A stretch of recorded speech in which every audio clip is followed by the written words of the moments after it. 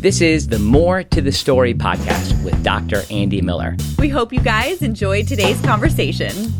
Welcome to the More to the Story podcast. Andy Miller coming to you from Washington, D.C. And those of you who are watching on YouTube can see that that is the White House right behind me. I'm here with Wesley Biblical Seminary as we are hosting classes at the Institute for Religion and Democracy, which, if I can't really point it out here, but it's just a block and a half away, just a short walk. And I was on my run this morning. I thought it might be an interesting way to introduce the podcast today. Thanks for coming along. And I appreciate all the feedback that I've received from a variety of people about the podcast, particularly in the last few months. I just want to encourage you, if you haven't joined my email list, if you do, you'll get a free resource that is an exegetical tool to help you interpret scripture and then use it in your own preaching and teaching. So it's available to you. Get a free link to this PDF if you go to andymiller3rd.com. And I'd love for you to check that out. You can just join the email list there. And then I share regular content 2 or 3 times a month of things that are going on that I'm producing or interviews that I have. And today I have Keith Boyette coming on the podcast, who is the president of the Wesleyan Covenant Association. And it's a group that is leading towards a new future in the United Methodist Church, as it will eventually become at least one branch of it, the Global Methodist Church. I love this conversation, and I think it's incredibly helpful for all movements who are dealing with the challenges of human sexuality and how this expresses itself in the church and how a church can best witness in the world. So I hope you will check out this podcast. Thanks so much for coming along. I want to thank Keith Waters and Bill Roberts, and an anonymous donor, for sponsoring this podcast. Keith Waters is with WPO Development. Bill Roberts is a financial planner, and an anonymous donor is an anonymous donor. So I'm so thankful for folks to help kind of make some of the expenses of getting this podcast off the ground happen. And again, Andy Miller coming to you from Washington, D.C. God bless you. Have a good day. Welcome to the More to the Story podcast with Dr. Andy Miller. I come to you from Wesley Biblical Seminary in Jackson, Mississippi, where I serve as a vice president for academic affairs and professor of theology. I have had a keen interest and an eye towards what is happening in the United Methodist Church, in part because I have a variety of friends who I went through seminary with. My in-laws have been actively involved in that church, and I have heard about the movement in the United Methodist Church for a while. And many of you have heard this. Now, we also had a conversation with Mark Tooley on my former podcast called Captain's Corner. It's in my archives as well. But today, we are blessed to have on the podcast with us Reverend Keith Boyette, who serves as the president of the Wesleyan Covenant Association. Keith, we so admire you. Thanks for coming to this podcast. Well, thank you so much, Andy. It's a joy to be with you, and I'm grateful for the invitation. Yeah, well, we're certainly glad to hear from you, who are at the forefront of this battle. We have been praying for you. And look, there's just like certain people have gifts that God has given them and experiences. And I'm just laying my cards out on the table here. God has equipped you for this time, and we thank God for your leadership in the Wesleyan Covenant Association. Well, I say that journeying with God is a great adventure. You never know what he's got around the corner. He's always laying that next step. And our calling is to be faithful, to take the next step he makes available. It's wonderful that you can look back over a lifetime and see the handprints and footprints of God. But certainly he has woven together lots of experiences, relationships, given me gifts and abilities that I believe he's using in this day. I pray he's using in this day. Amen. I pray I'm being a faithful steward of them in these days. Yeah. Well, just so you all know, I think you get the idea. The Wesleyan Covenant Association is like similar, as I say in this podcast, the Wesleyan Orthodox branch of Methodism. And we'll get into the details of what that means and what the Global Methodist Church is. But Keith, kind of with what you're saying there, what is it in your experiences that as you're looking back and seeing how God has prepared you, what are those experiences that have prepared you for this moment personally? Well, I could probably do an entire podcast, so I will give you the short version. God saw fit to have me born into a deeply committed family. So that's number one, family deeply committed to the Lord. He enabled me to come to faith at a very early age and to be very serious about my faith. For whatever reason, as I sought where he would have me be vocationally, when I was a teenager, he led me into politics and then into the practice of law. And I practiced law for 13 years as a trial attorney in Richmond, Virginia, where I was a deeply committed lay leader in my local church, taught Sunday school, very invested in small groups, very desirous of maturing in the Christian faith. On February 4th of 1991, God called me to leave the practice of law to pastor a church for him. I was a senior shareholder, director of a law firm, chair of its litigation section at that time. I responded to that call and went to Asbury Seminary, where I had a whole host of other experiences that God has certainly woven into what I have done. He then enabled me to be part of pastoring a 150-year-old church and then planting a brand new faith community in Spotsylvania, Virginia, where I was the pastor for 19 years of a new church plant.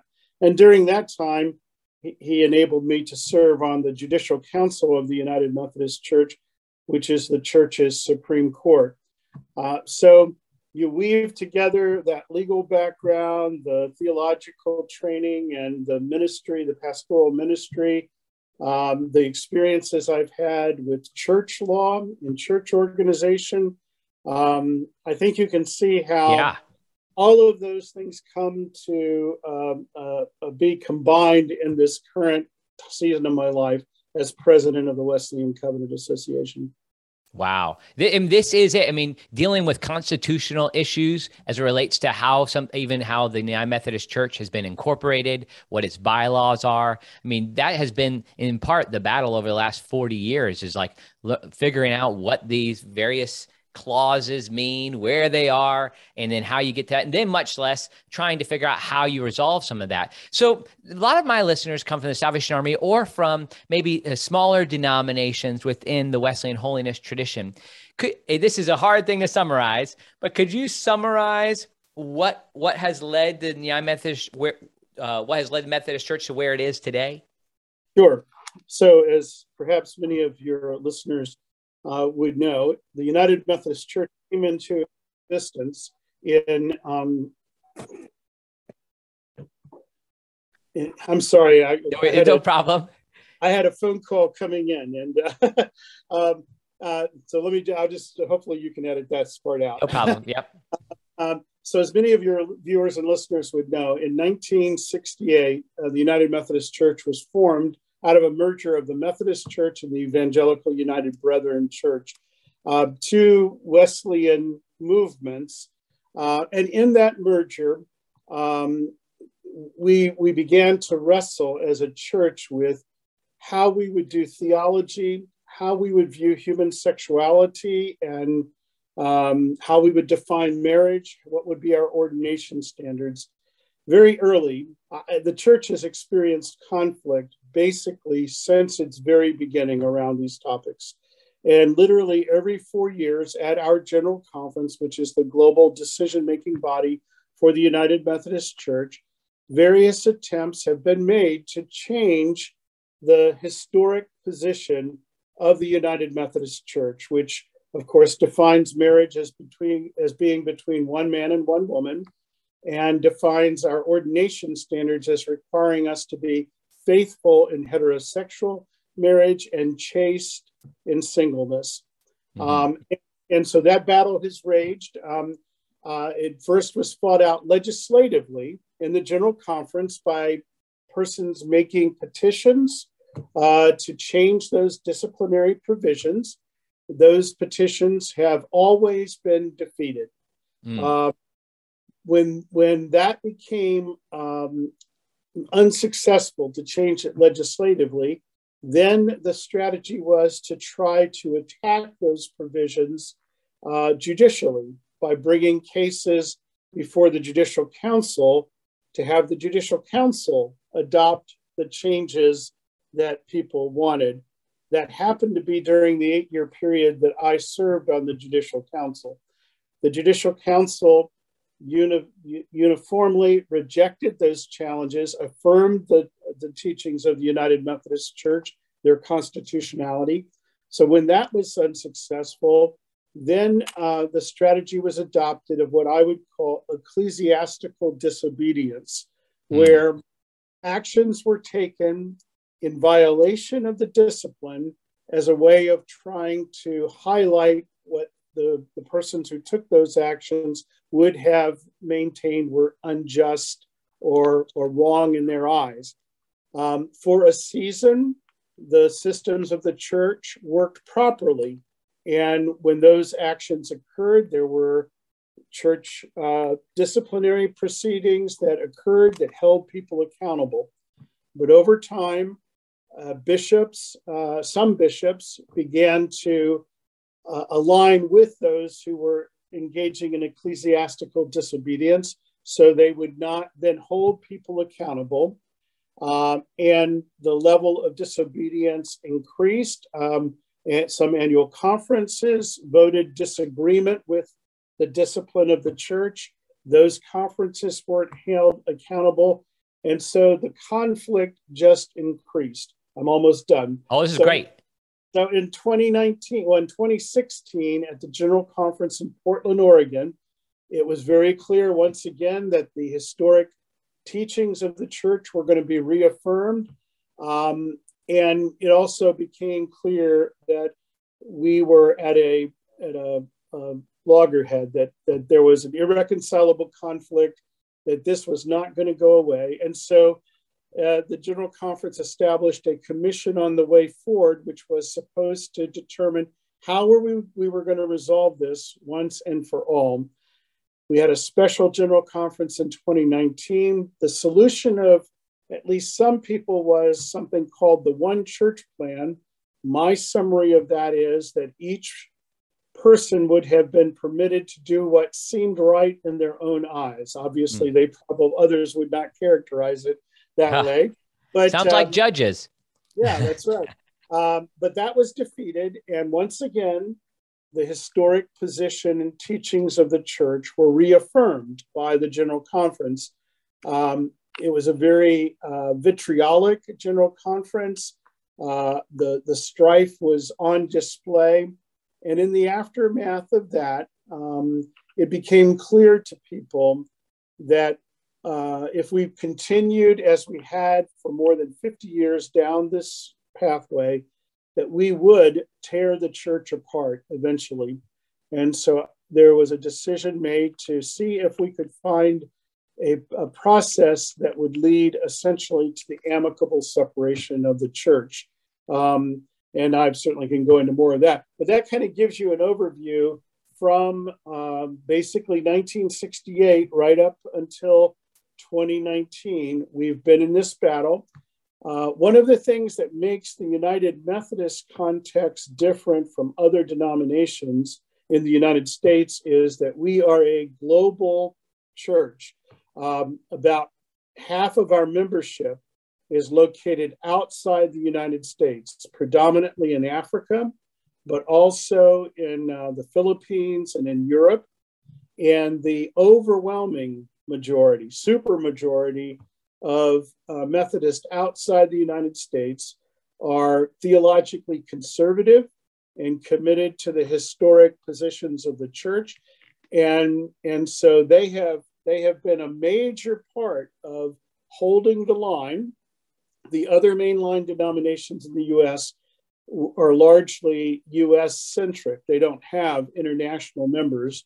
And so they've been much more impacted by the influence of the culture around them. Right. What would it be like if it was just the United States? What would the numbers be like for the Methodist Church regarding this move away from your discipline? Yeah, clearly in the United States, the journey, the direction has been increasingly progressive or liberal, to use terms that are bandied about. And I would say that the numbers are somewhere between 60 and 65% of the U.S. delegates. Now, there's a big difference between those who go and represent the church at General Conference, and the rank and file members in the pew. My perception is that lay people continue to be largely, or at least majority, theologically conservative, but that the clergy of the church in the United States are majority theologically liberal. Right. Interesting. It's one of the challenges that comes, and I've addressed this within the context of the Salvation Army, my denomination, but it's certainly true with other locations as well, that when an institution is formed and they develop some type of system for ordering their life together, some polity or governance model, what ends up happening is you come to a common agreement. And at some point, every person buys into that agreement. And in my denomination, that comes in the context of becoming a soldier, a member of the Salvation Army. You say, I believe these things. I'm a part of this movement. That doesn't mean there can't be some institutional changes, that we can do some things better or worse through the years. But the essence of our faith, our theology, is centered in a common covenant. And what I've said is that, like, certainly there are people within my denomination and probably most denominations that want to see a movement towards a different source of biblical revelation that would allow there to be a liberalization on human sexuality. Like, I think that's pretty like people want that to happen. My challenge to them is this, and I'm curious if this is what you see in the United Methodist Church, is that when people make that move, I believe they're the ones who have stepped away. They're the ones who are moving. And it has to be incredibly frustrating. And really, we're just starting to feel that in the Salvation Army. How have you dealt with those inconsistencies or those challenges through the years yourself? Well, you're right, Andy, that in the United Methodist Church, when you become an ordained elder in the church, you have to answer certain questions. They're historic questions that have been asked of Methodists since the days of John Wesley. Among them is the question, have you studied, do you understand, and will you follow our doctrine and discipline, basically? And every United Methodist person who is ordained an elder has had to respond, yes, and I will, to those questions. And so I regard that as a covenant that we have entered into. And like you, I believe that persons may have a different perspective on certain practices or teachings of the church. But if they have said yes to those things, they have said, I will live within the teachings and doctrine and discipline of the church until the church, by its ordinary means, changes those doctrines or teachings. I don't have the ability as an individual to say, well, I'm going to turn my back on that and I have freedom to do whatever I want. If I cannot remain within the covenant that I have made, the choice I am faced with is to surrender my credentials, withdraw from the ministry, and step away from being a United Methodist pastor. And of course, our polity has ways in which those who would want to see a change in some particular can legitimately seek that change. And it has always been my contention, people ought to be free to propose, you know what, we think there should be a different definition of marriage. Right. I do agree with that, but they ought to be free to make that argument to our General Conference, free to submit a petition, free to advocate that in the debate at General Conference. And then General Conference takes a vote. And if they don't win, they need to continue to comply with the teachings of the church if they're not going to depart the church because of conscientious disagreement. The problem, and so you would think that persons who are not wanting to continue to abide by the United Methodist Church's doctrine and discipline, who have been unsuccessful repeatedly in trying to change that they would say it's time for us to move on, perhaps to another part of the body of Christ, another denomination that has already adopted the positions that we're advocating for. And but they don't do that. They have not Right. done. They've seen this as a cause that they need to continue to fight. And as I said, they've become more disruptive and dysfunctional in that, which has led to chaos, in the United Methodist Church. So yeah, I frequently get asked in this context, you are part of the church that has repeatedly prevailed in this debate. The discipline of the United Methodist Church currently aligns with what you believe. Why is it that you and others like you are the ones who are departing from the United Methodist Church to start something new? Why is it those who have repeatedly failed to make a change being left in charge of the church? Yeah.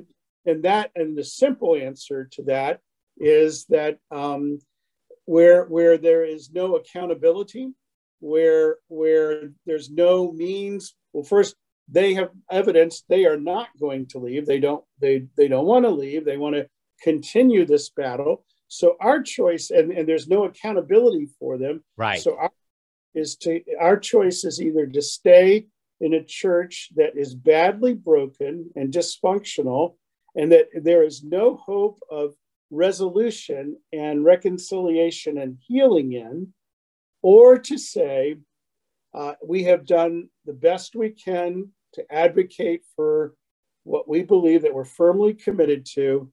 It's time for us to step away from that and to create that which will be wholesome and ordered and capable of advancing the gospel, and not inwardly focused on these endless debates and conflicts. Right. It's irreconcilable differences at this point, particularly theologically, as it relates to the doctrine of revelation. Now, here's one of the interesting things. Like for me, now I think this is where I would be if my denomination today changed its understanding of revelation and said, we no longer affirm Scripture's authority over the individual believer or the life of the church, and then change on any host of doctrinal statements and lifestyle commitments.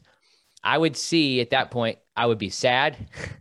The church would have left me at that point, and I would then consequently, institutionally, organizationally, leave the church. Like that's a step I would take. I would even if that meant my livelihood.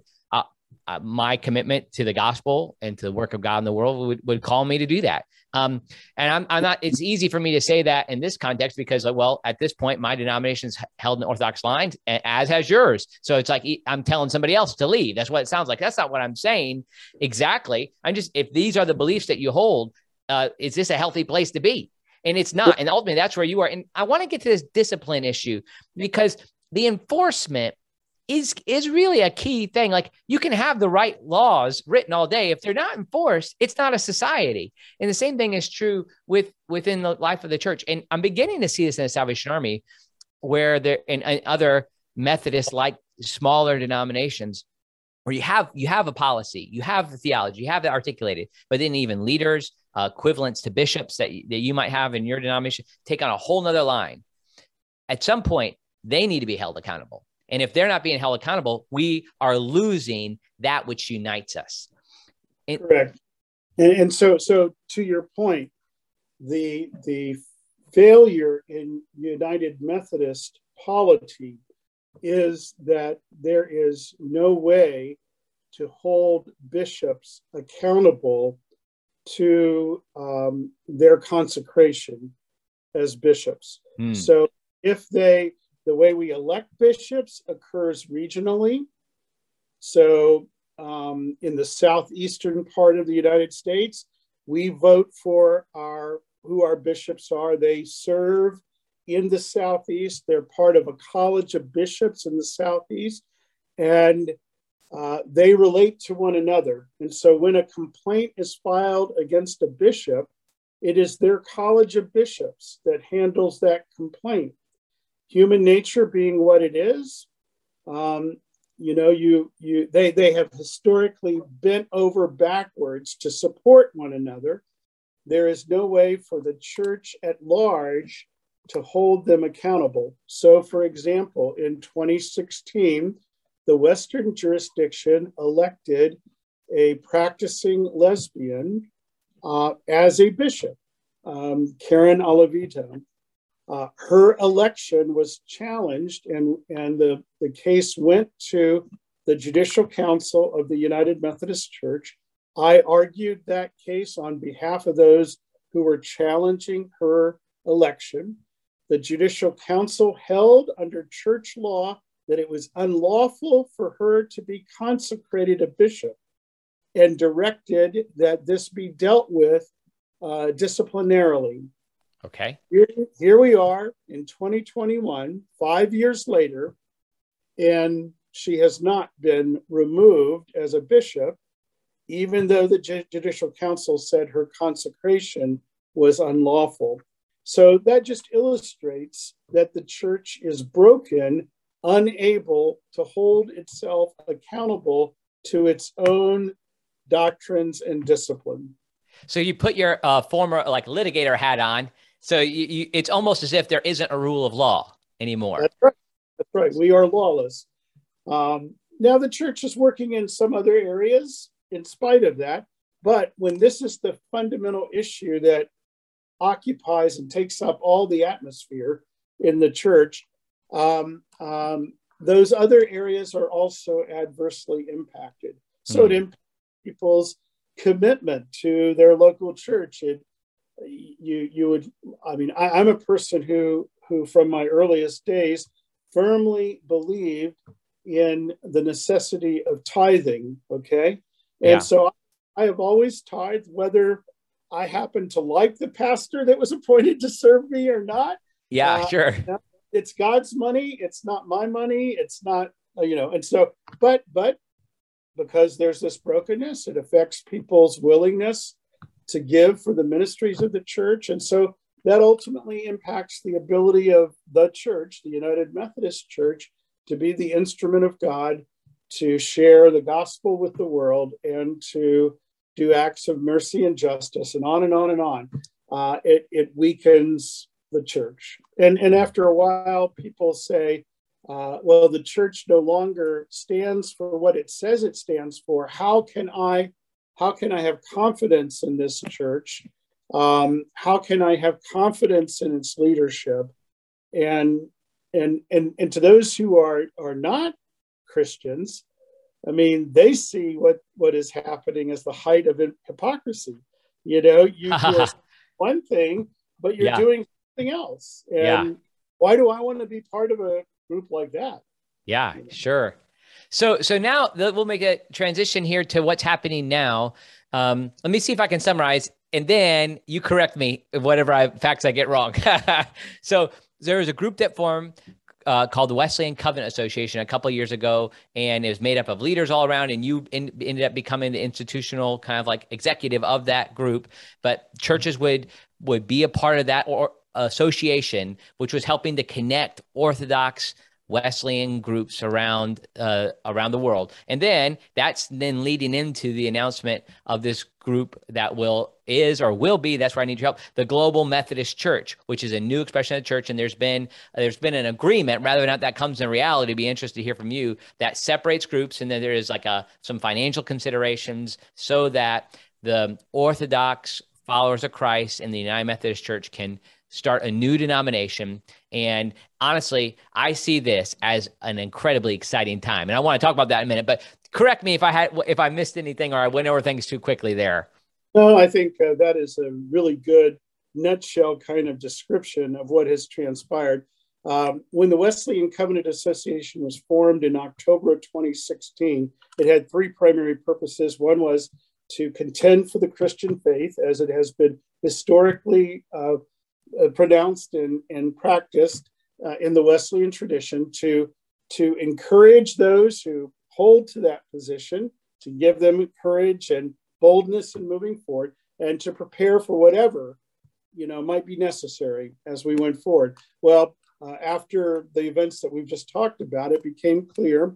Let's say that at the 2019 General Conference, instead of reaffirming the historic teachings, the proposal to adopt the one church plan had prevailed. Well, that would have been a clear sign along the lines of what you said earlier, that it was time for those of us who held to a historic position to depart from the church. And we would have done that by forming a new denomination. When 2019 and the aftermath showed the dysfunction in the United Methodist Church, and it became clear that we were going to have to, all of us, all United Methodists, we're going to have to consider amicable separation. That is when the protocol was negotiated. I was part of the team that negotiated that protocol, and it would permit new expressions of Methodism to emerge from what is currently the United Methodist Church, one of which would be what we call the post-separation United Methodist Church, which would have a liberalized sexual ethic, another of which would be the Global Methodist Church, which would continue to adhere to the historic Christian teachings in the Wesleyan tradition. And the Wesleyan Covenant Association has been, I like to use the term, we've been the midwife. Okay. Shepherd the birth of this new expression of Methodism. It is in formation. We haven't legally formed it and begun operating, but we do have a transitional leadership council made up of clergy and laity, men and women from all around the world. And I'm the chairperson of that transitional leadership council. And sometime in the next year or so, our goal would be to have the protocol adopted by General Conference, which would occur in August, September of 2022. And at that point, the Global Methodist Church would begin to operate. Wow. And just think of this excitement for this period for people like my in-laws, Don and Brenda Adams, who serve in leadership in South Georgia with the Wesleyan Covenant Association and gone to general conferences and fought and loved at the same time. Like, to have the opportunity to have a church that explicitly is connected to Orthodox Christian teaching. But it's also an opportunity, Keith, I'm interested to reshape some things that might have gotten out of line in other areas. I'm curious what else might change in the Global Methodist Church beyond affirming. I know you're. It's not like you're the. If you're in the Salvation Army, you can make this decision. You could be the general, right? But I understand that there'll be a process by which these things are adopted. But what do you imagine might change in this future church? Sure. We say that the human sexuality issue is just the presenting issue. It's what has healed the deep fractures in the church. And I submit that every generation has to fight these battles. Who is the Lord Jesus Christ? Is he God? Is he Lord? Are we subject to his lordship? What is the Bible? Is it the word of God? What authority does it have? What are the parameters in which we are to interpret the word of God? And so it just happens to be in our generation that this is being fought out over and around how we define marriage and how we define ordination standards. But the deeper issues are, first, the United Methodist Church has adopted and has greatly expanded a commitment to theological pluralism, which basically allows different beliefs to adhere in the same body, which leads to a lot of this fracturing. We are committed, the Global Methodist Church is committed to the core foundational doctrines of the Church Universal. Amen. And so grounded in the historic creeds and confessions of faith, as then given voice through the classic documents of Methodism, the Articles of Religion and the Confession of Faith, and the Wesley sermons and those sorts of things. So we have a theological alignment which says there are basic core doctrines that are not subject to disagreement if you are part of this church. Right. We can have disagreements within those broad boundaries, right? But those set the guardrails, basically. Number one. Number two, the church, the United Methodist Church, over its history has become much more institutional, much more bureaucratic. It has developed a huge infrastructure that the local churches are having to support. And yet it's not getting the return in terms of ministry that all of that is costing to keep up. So we believe in a much leaner, more streamlined church structure that is more focused from the grassroots level up instead of being top heavy, directing things from the top down. And so that wow. works out in all kinds of ways. It affects how we view connectional funding. It affects how laity are involved in the ministry in their local church, and the local church gets to define its mission field and how it's going to reach that mission field. It means we have a more permission-giving environment. I mean, we state the broad principles, but you as a local church determine how you're going to meet your obligation to your mission field, and you don't have to go through layers of approval in order to get permission to do that.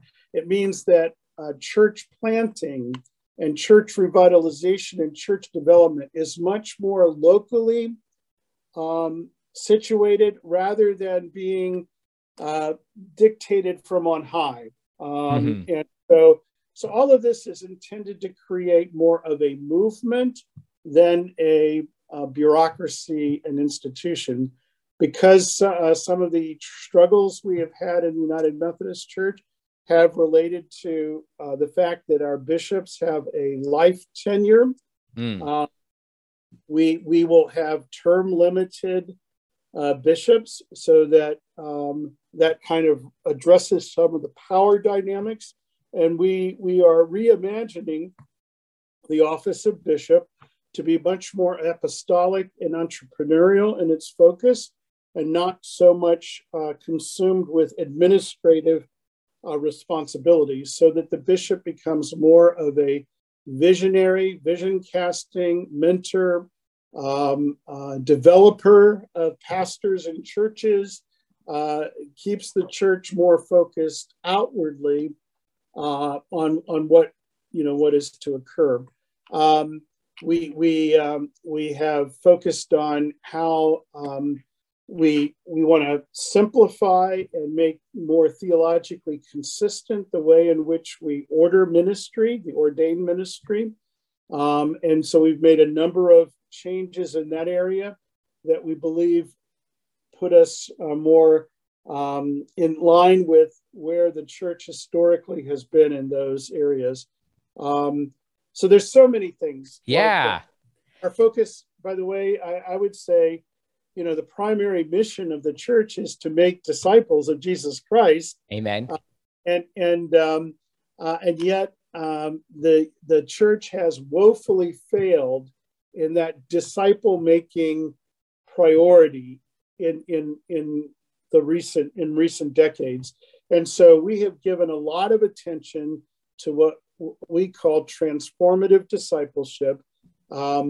While we may not call them class meetings and bands that the Wesley brothers instituted in the Methodist movement early on, a significant emphasis upon accountable discipleship, where we are shaped and formed in Christian community, responding to the sanctifying grace of God, being increasingly transformed by the renewal of our minds, so that we increasingly embody the character of Jesus with the heart and passion of Jesus to make disciples who make disciples who make disciples. So that is a major focus of where we're headed, and we're very clear on that being the mission of the church.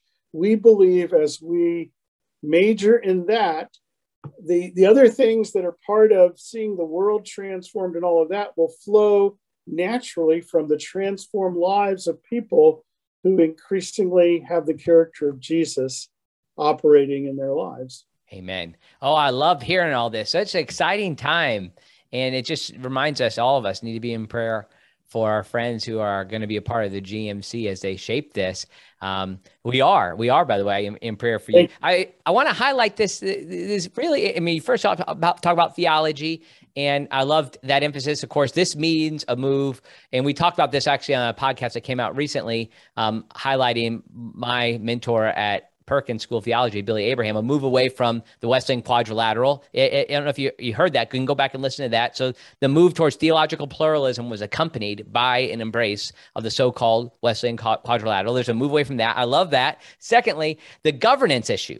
This is huge. Now, like as far as, I don't know if you would say that you're moving away from an itinerant system towards a congregational system. It's maybe a hybrid between the two, but certainly within itinerant Episcopal denominations, and I don't mean that, I mean that with the sense of Episcopal being the governing system for the church, just for my listeners. I know you get that, Keith, but the idea is like that the ownership and the calling of pastors comes from the top and they're sent, as opposed to the church having a buy-in. And within the Salvation Army and the United Methodist Church, if you were just to poll people who would talk about their key frustrations, it would be related to the nature of what happens with their pastor. Maybe they get one they don't like. Maybe they lose one that they do like. And as somebody who's been a part of that type of system for so long, I grew up in it. I was moved around because of it as a kid and as an adult.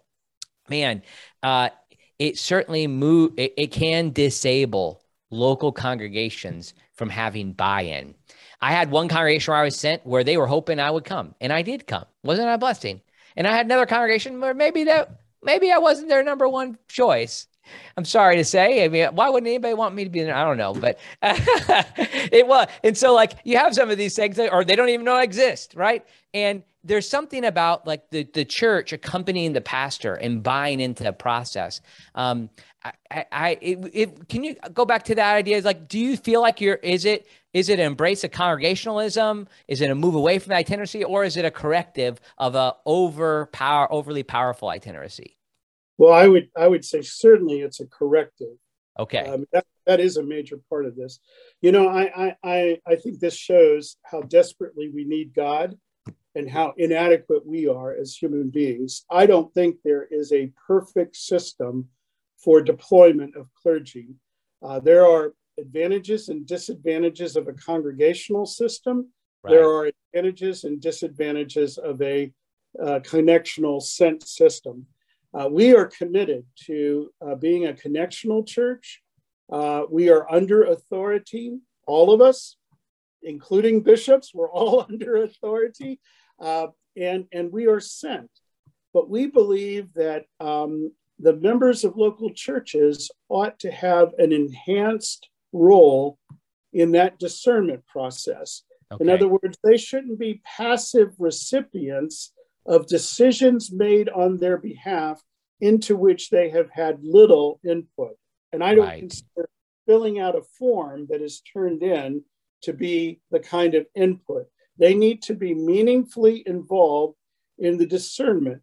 Now, we have set apart individuals who, and we will in the Global Methodist Church, who will be deployed to the office of bishop. It is on us to select the right women and men to serve in that position. If we don't, then we get the consequences of that, okay? So we can design systems all we want. We can write legislation all we want. If you have bad actors placed into a good system, the good system is not going to remedy the failures of those bad actors, okay? So how we discern, select, elect, and deploy bishops is a huge thing. But so that's part of our system that increases the involvement of the people of God, the laity, and those who've been set apart as clergy in that process. But once the persons are bishops, our system, what I like to refer to the system that we hope will emerge, and this is one of those places where I can't speak authoritatively because ultimately the decision on this is going to be made by our convening general conference. But my hope is that we will end up with what I like to call a modified cent system. It will still be a cent system where the bishop will appoint the pastor to a local congregation. But as part of that process of the bishop appointing that person, there will have been significant involvement of the laity of that local church in essentially defining, evaluating persons who might be considered and expressing their preferences to inform the bishop. If I were a bishop, and that's not something I've ever aspired to be, nor will I have the opportunity because this is my last rodeo. Okay, gotcha. Once the Global Methodist Church is launched, I will have fulfilled my, at least at this point, unless God changes my calling, okay? But I'm not aspiring to that office. But if I were ever a bishop entrusted with the really heavy responsibility of determining the primary clergy leadership for a group of people, I would welcome the input and discernment of that group of people. They know themselves best. Now, I may see things that they don't see, and I might need to filter that with them, but I would want their insights. And that's what we're striving to achieve in the system that we're trying to develop, so that there is more buy-in from the laity, more empowerment of the laity, but there will be a higher level of commitment on the part of both the laity and the clergy who are serving to this overall process. We also are committed to a longer tenure for pastors. Right. Because the current system, some pastors serve for a number of years, but others are maybe only there for 4 years, 3 or 4 years, and then they're moved on. And that occurs sometime for no reason that's related to their current church assignment, but right, because of the need elsewhere. Well, we hope that this system will result in longer tenure and that there will be less of those unexpected calls where both the clergy person and the congregation suddenly find out that their life has been turned upside down by a change in pastoral leadership. Wow. What a huge opportunity. It reminds me of Alexander Hamilton here at the early days, like trying to see into the future where these problems might be and to get the legislation or the policies in place that can implement them. What a task. What will this mean for, I guess that the convening general conference or whatever it might be called will shape how localized this is. Like, will there still be a Mississippi conference or a Georgia conference? I mean, although those things aren't determined yet, right?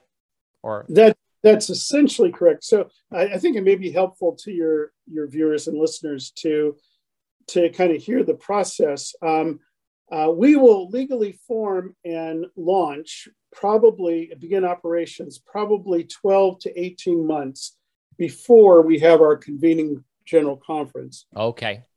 So just like in the United Methodist Church and in many other churches, one convening conference cannot bind another convening conference. So the convening general conference really will have the ability to come in and essentially, if they want to, start from scratch. But we have the Transitional Leadership Council that I referred to has adopted a transitional book of doctrines and discipline. And that book of doctrines and discipline will govern our movement from our legal formation until we get to that convening general conference. Gotcha. Now, there are different ways that churches may become part of the Global Methodist Church under the protocol. And one of those ways is that an entire conference within the United Methodist Church may be able to vote that they want to leave the United Methodist Church and align with the Global Methodist Church. So if the Mississippi Conference, for example, did that, they would, stay together as the Mississippi Conference in the new Global Methodist Church. There may be changes down the road in conference boundaries and that sort of thing. I don't know. I mean, we got to get there to know what's. But let's assume that the Mississippi Conference did not vote as a whole to come. But there were a couple hundred churches in Mississippi that said, we're leaving the United Methodist Church. We're aligning with the Global Methodist Church. Well, during that transitional period, the Transitional Leadership Council will collect churches into annual conferences where they will begin to function. And when we get to the convening general conference, by then we will probably have a better picture of where the churches are that are going to be part of the new denomination. And we will work through the process of defining boundaries for conferences and that sort of thing. You know, first, if God had told me in the January of 2017 what would be involved in this role, I know I would have run the other way. I mean, he really had to compel me to put my name into this because I knew it was a daunting task. But the minutia involved in creating a denomination is literally overwhelming. I can't imagine. And then when you deal with people who are saying, you know what, I want answers to specific questions so I know and have some security, but I also at the same time want to have a significant role in defining what that future entity is going to be. Well, you can't have both. I can't give you specific answers and yet leave as much of it as I can to you. So that's why we've adopted this transitional period. I think most people will find what has been adopted in the Transitional Book of Doctrines and Discipline to conform to what the majority of people in our movement would desire. But the more controversial things or the more radical changes, I guess I would say, are things that we have not put into the Transitional Book of Doctrines and Discipline. We will let the Convening General Conference decide that. Yeah. You can always pass it on to them. You can pass it to those next. It's interesting. There's a couple of similarities, I think, within my denomination. I think that come up, and we'll close up here soon. But the idea of often I've been one who has publicly and in print and it's even in Salvation Army publications advocated for the Salvation Army to reinstitute the practice of the traditional Protestant sacraments. The argument is that most of the time people have me, oh, Andy, you're right. You're right from the Bible. And we understand where it's coming from, but it's just too hard to change. It's too complicated. Or the other thing that comes up, I imagine like the international leadership of the Salvation Army struggles with this. Like they're looking at, okay, we have these diverging, what we call commissioner or a bishop, diverging bishops, diverging commissioners in these territories, particularly Western Europe. Well, it's too complicated to really hold people accountable. It's too we just have to hold together and let's not really apply discipline in this area. But what you've shown over 45 minutes or an hour of us talking is it's worth. This is my assessment. It's worth getting in the fight, and there is a way forward. There is a way to work through complicated. It's not good enough just to stand back and say that's a mess, but it is worth it to fight through it. Absolutely. I mean, look at the first century church. There you go. The mission expanded from reaching the Jews to beginning to reach Gentiles, and what they had to navigate in terms of what requirements would be placed upon the Gentiles to be fully Christian. And I mean, that was a huge conflict, but they managed to navigate it under the power and wisdom of the Holy Spirit.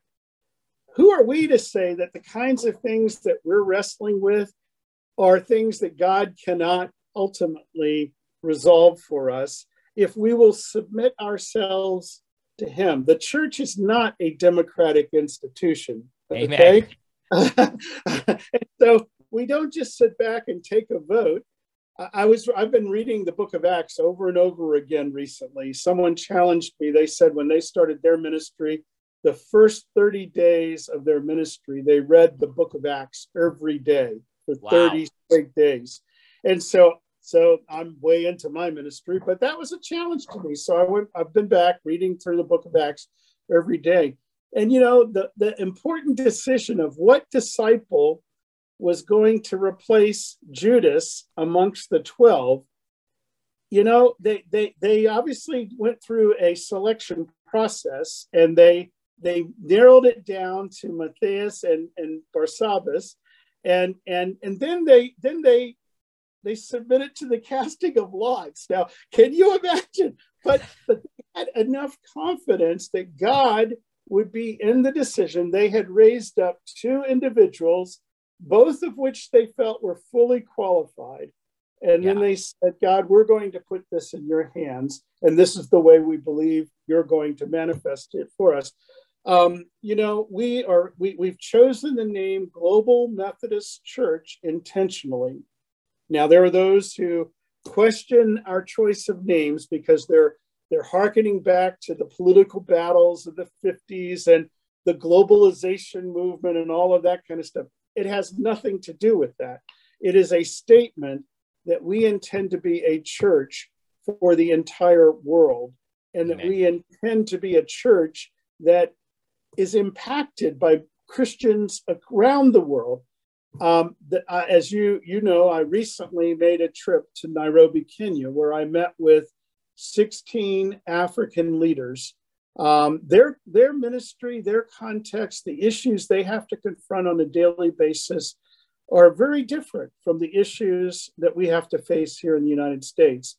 And it is hard work to listen and to navigate and to try to understand what each other's struggles are, and to then enter into a season of prayer when we seek the mind of Christ for how we navigate that. But I think that's the work we're called to do. And so I would challenge your colleagues in the Salvation Army that it is not okay just to say, well, we're going to let each person do what is right in their own eyes, but rather that we are called in the midst of this to humbly submit ourselves to that season of prayer and discernment, to our searching of the scriptures, and to finding the way we go forward together in unity.